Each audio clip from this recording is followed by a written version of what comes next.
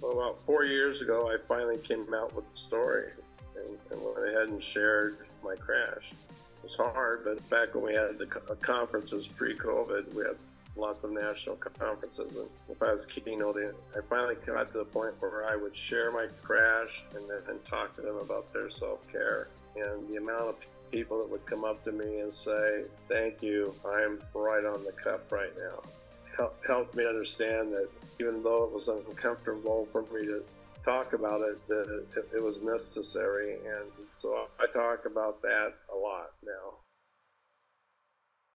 Welcome to the Society's Child podcast, where we have real conversations about being a trauma-responsive educator in the midst of a significant mental health crisis. Hi, I'm Trish Senzak, a former educator, compassion advocate, and Jesus lover, and I'm so grateful that you're here. Are you feeling confuzzled about your students' behavior and needs? You're not alone. If trauma-informed strategies leave you wondering, what's next? Don't worry. My friend, I've been there too. As a foster mom and a child of complex trauma mixed with my experience as a teacher, it's led me to finding a compassionate, whole child approach that's evidence-based, practical, and transformational, and I'm so eager to share it with you.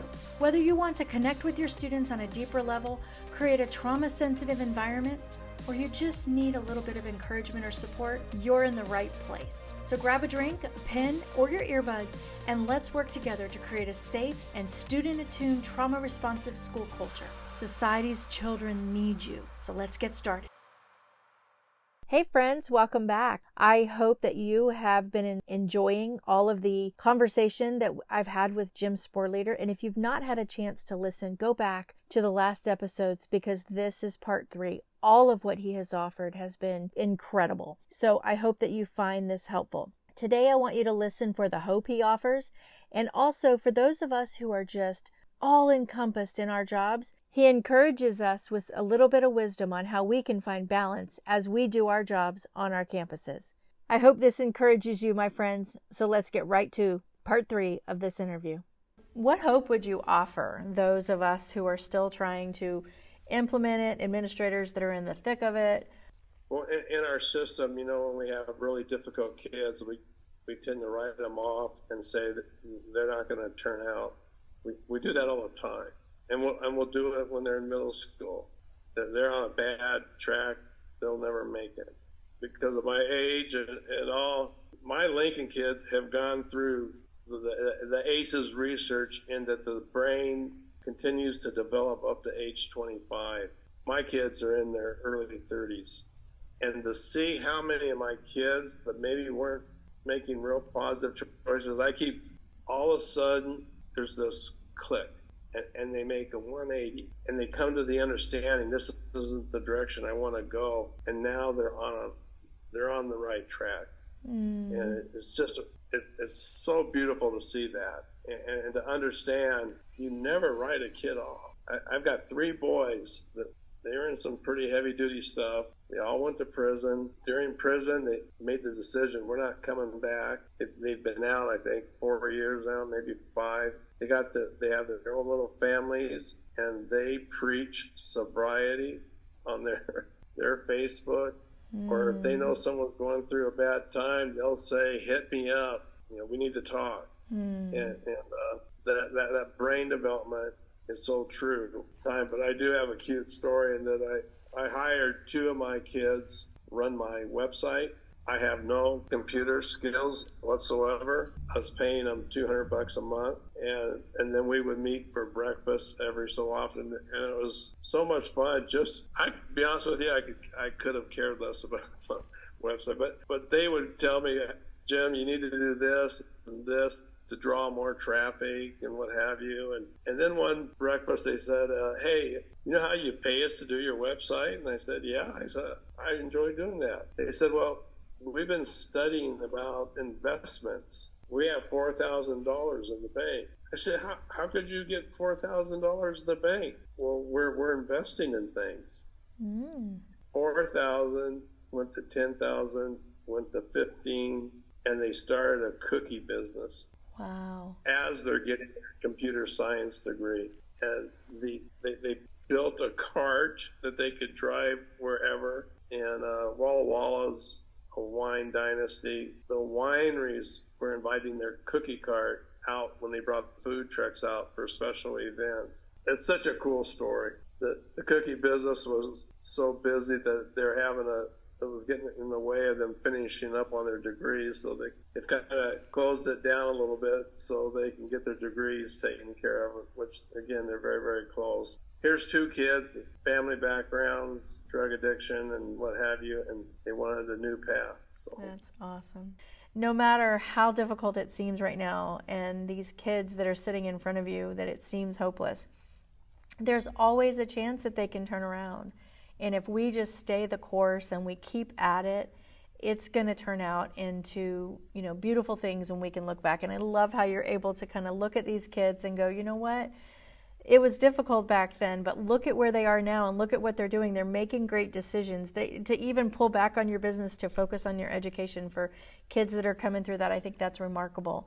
And it's a caring adult in their life who's consistent with them. And I'm so glad that you were there for them. I think they're blessed to have you, and I think it's super cool that we get to relish in that story. And for those of us who are sitting here on the side of it, that it's not so hopeful right now, to be able to see that hope it's such a blessing, and that's a moment of gratitude. So I appreciate you sharing that. That's awesome. So let's think about this from an administrator's point of view, and the day in and day out, especially for administrators who are in really tough schools dealing with a lot of kids. When you were speaking a minute ago, I was picturing some administrators who have what we would call the repeat offenders in their office. And at the end of the day, some of these administrators and principals are going home with heavy hearts and a lot of angst in their mind and so much just bothering them. And it's a lot to take home, in addition to what's going on with teachers and staff and resistance or whatever. What would you say to an administrator in terms of their own self-care or their own balance, or trying to balance this and come to a place of being able to show up and have all that energy to give, but also have the energy to go home and be with family and balance that out? That's a great question. And I didn't handle it well myself. So everything was for my kids. I justified my stress, but my kids came first. I love my staff. I tried to take as much out of their pockets so that they could still keep building the relationships. Even though we were doing incredible things, I was incredibly stressed. Mm-hmm. Didn't necessarily show it. At the same time, especially my last year, at the same time, our state passed legislation on the graduation requirements, which was the most punitive graduation requirement in the entire nation. Mm. And I was trying to take on our legislators. It was immoral what they did. They kept it so quiet. I was doing everything I could from Walla Walla to try to engage with representatives in Olympia. I even got nasty on Twitter. I was so angry at what they were doing and how they were sneaking it through. They passed it in 6 years before they finally corrected it. Thousands of kids were denied their diploma because they didn't pass one of the state tests, but they completed every other thing that we would have asked them. So I had that stress at the same time. In the last year, my wife would call me and say, honey, you've got to come home. And I literally lost track of time. I mean, I'd say, well, what time is it? 6 o'clock, at 6:30. And I'd go home and eat, and then I'd get right on the computer and start trying to fight the legislators or try to keep what I thought or who were recommended to me as key people to contact to try to break this thing open to the public as to what was happening. I actually did that 6 days a week, hours and hours. It caught up to me. And I had a film in the building. And you would think that if people go, oh, you had your high school got filmed. There was a lot of stress around that. Mm-hmm. And I have to be honest and say my self-care, I have a strong athletic background, and I was raised, if you got knocked down, you got back up. quicker than the person that knocked you down. And I always had that mentality that, yeah, I'm stressed, but if you knock me down, you can't keep me down. I'm going to be back up. And, but my stress was at the point that I could tell I was not doing well. I even prayed before we went on our family vacation. If God could get me through that family vacation, that I would go to the doctors when I got back, which I know in my mind I probably wouldn't have. I ended up crashing on vacation with my family, and the entire family was there when I crashed. Scared them to death, had to be taken by ambulance, 17 miles. And so when I had to do the follow-up with my own doctor, my doctor says, bring your wife with you, which was a little humiliating for me, but I took my wife into the appointment with me, and my doctor, who I've had forever, said, Jim, I don't want to hear from you. You'll tell me what I want to hear or what you want me to hear. He goes, I want to talk to Jill because she'll tell me what I need to hear. And he just said, I read the report. I don't think Jim's ready to go back to school. My wife said, he's not. He hasn't been doing well for a long time. I just jumped and, no way, I'm fine. And he says, I'm not listening to you. So anyway, he put me out for 6 weeks for medical leave. I didn't get to go back the first day. And I'm telling you, the pain of not being able to see my kids, my anger, which was always my coping skill. I mean, I even told my wife, I said, honey, they might have put me on a 6-week leave, but watch me. I'm going to be back before then. It's the first time in my life that I got knocked down and couldn't get up. So every time I got angry, I just crashed again. And I did that over and over and over again to where finally my doctor brought Jill and I in, and he just said, do you want to live or die? At that point in time, he said, I think you need to take a medical retirement. That's what we did. At that time, I'd been out for 6 months already, and I knew I wasn't getting better. The powerful piece is how God works. And I had a mentor, and he walked with me through that whole journey, and he taught me to be grateful in all things. If you've been brought up in the church, you've heard that all your life, but I was never grateful when I had to go through trials. But I finally got to the place, to my loving wife helped me as well, is I finally said, I'm grateful that I crashed. I don't know what's in front of me, but I know God has a plan, but I didn't know what it was. And once I came to that point, 3 weeks after that, a donor sent a check to cover my salary for 3 years. Wow. And so my first year, I got to do ACE training in Walla Walla with the schools. And then I started getting calls from out of state.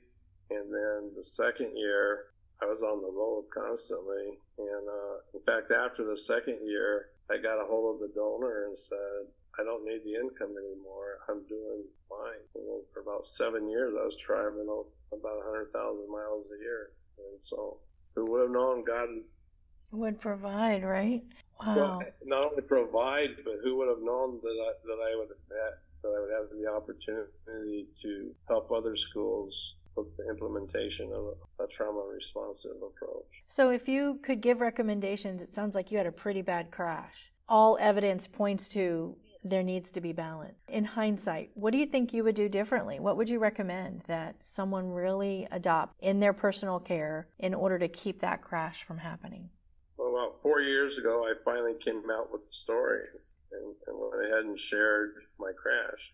It was hard, but back when we had the conferences pre-COVID, we had lots of national conferences, and if I was keynoting, I finally got to the point where I would share my crash and then talk to them about their self-care. And the amount of people that would come up to me and say, thank you, I'm right on the cuff right now, helped me understand that even though it was uncomfortable for me to talk about it, that it was necessary. And so I talk about that a lot now. I talk about gratitude and balance. I was 265 pounds, and once I accepted gratitude, the other piece of that is to balance it with something else, which for me was exercise. And I lost 55 pounds. a lot healthier, and I got into walking big time, and that's where I would express my gratitude when I was out walking. The healing, it was incredible. But I think when you get into self-care, we can share it.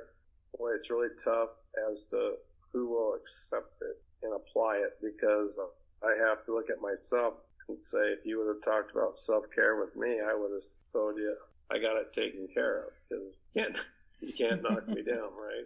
Right. And most of us who are driven to be at the top like that and to keep going, especially when we're fighting for kids, we always think... You justify your stress yes, because you it's do. for the kids. Yes, you do. But I hope that anybody that's listening to this will, maybe if they're going through something and they know, and I mean, you knew, like you said, you knew that if you just get me through this vacation, you knew there was something going on. If there's someone listening that's in that situation, let's just pray that God's knocking on their heart and that they will realize they've got to, before they crash, they've got to find what works for them for their self-care and their balance. We need those people around to be able to continue to implement this and to continue to bring this movement across different campuses. So the last thing we need is for people to be exiting in a crash. We need their energy. So this is an urgent call to those who have this calling to really work on your self-care so that you're here for the kids in the long run. And I hope that's what people are taking out of this. So I really appreciate you sharing your story, because I didn't know that part. One last question before we kind of go, or really kind of two questions. What areas do you think get overlooked when we're trying to implement this across the board? There's always some of those areas that you're like, oh man, we probably should have put more emphasis there, or maybe we didn't think about that. Are there anything like that you could share with us that administrators probably need to be making sure they're checking into? I would say pre-COVID, we had a great momentum going nationally. Mm-hmm. I feel like that's one of the blessings I've had in my journey, is I've been able to keep an awareness of the pulse of the movement. And after COVID hit, the stress, I don't think teachers or administrators have been under that kind of stress in our history, but even more so, the stress that was put on our kids to be pulled away from that caring adult for almost 2 years. Now that we're in post-COVID, our kids came back. Their behaviors were just so extreme, worse than we've ever seen, because of the stress that our educators have gone through. People really fell back into a very traditional mindset. And so it's get these kids out of here. It's been hard. It's been heartbreaking. It's just now picking up traction again. I mean, I trained 58 schools in Indianapolis, and our top district that was showing incredible growth post-COVID couldn't commit to any trainings at all. Monday, I'm flying back to Indianapolis, and educators are now starting to say we need help. Well, I am so grateful for the time that you've spent with us, and I have a feeling that this is going to turn into more than one episode, maybe two, maybe even snippets all along the way. So what you have shared with us today it's gold. It's information that's hopeful and helpful, and I'm eager to share it with people so that hopefully they can learn some things too. So thank you, and keep doing what you're doing, and we're cheering you on as you go forth and continue to do your speaking and spreading the message out there. So thank you for being here with us today. I'm very grateful. Thank you very much. Thank you, Tricia, and thanks for the work that you're doing as well.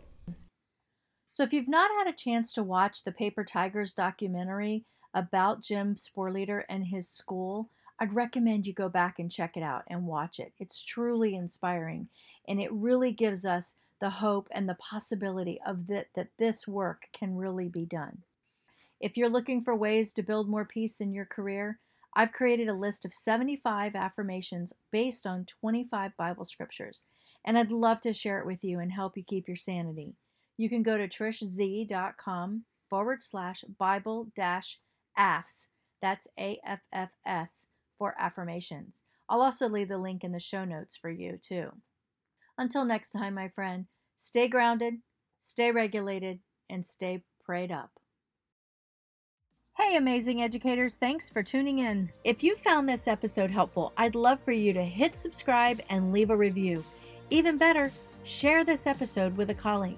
And hey, I'd love to connect with you on social media. You can even join my Facebook group for some extra support and a dash of inspiration.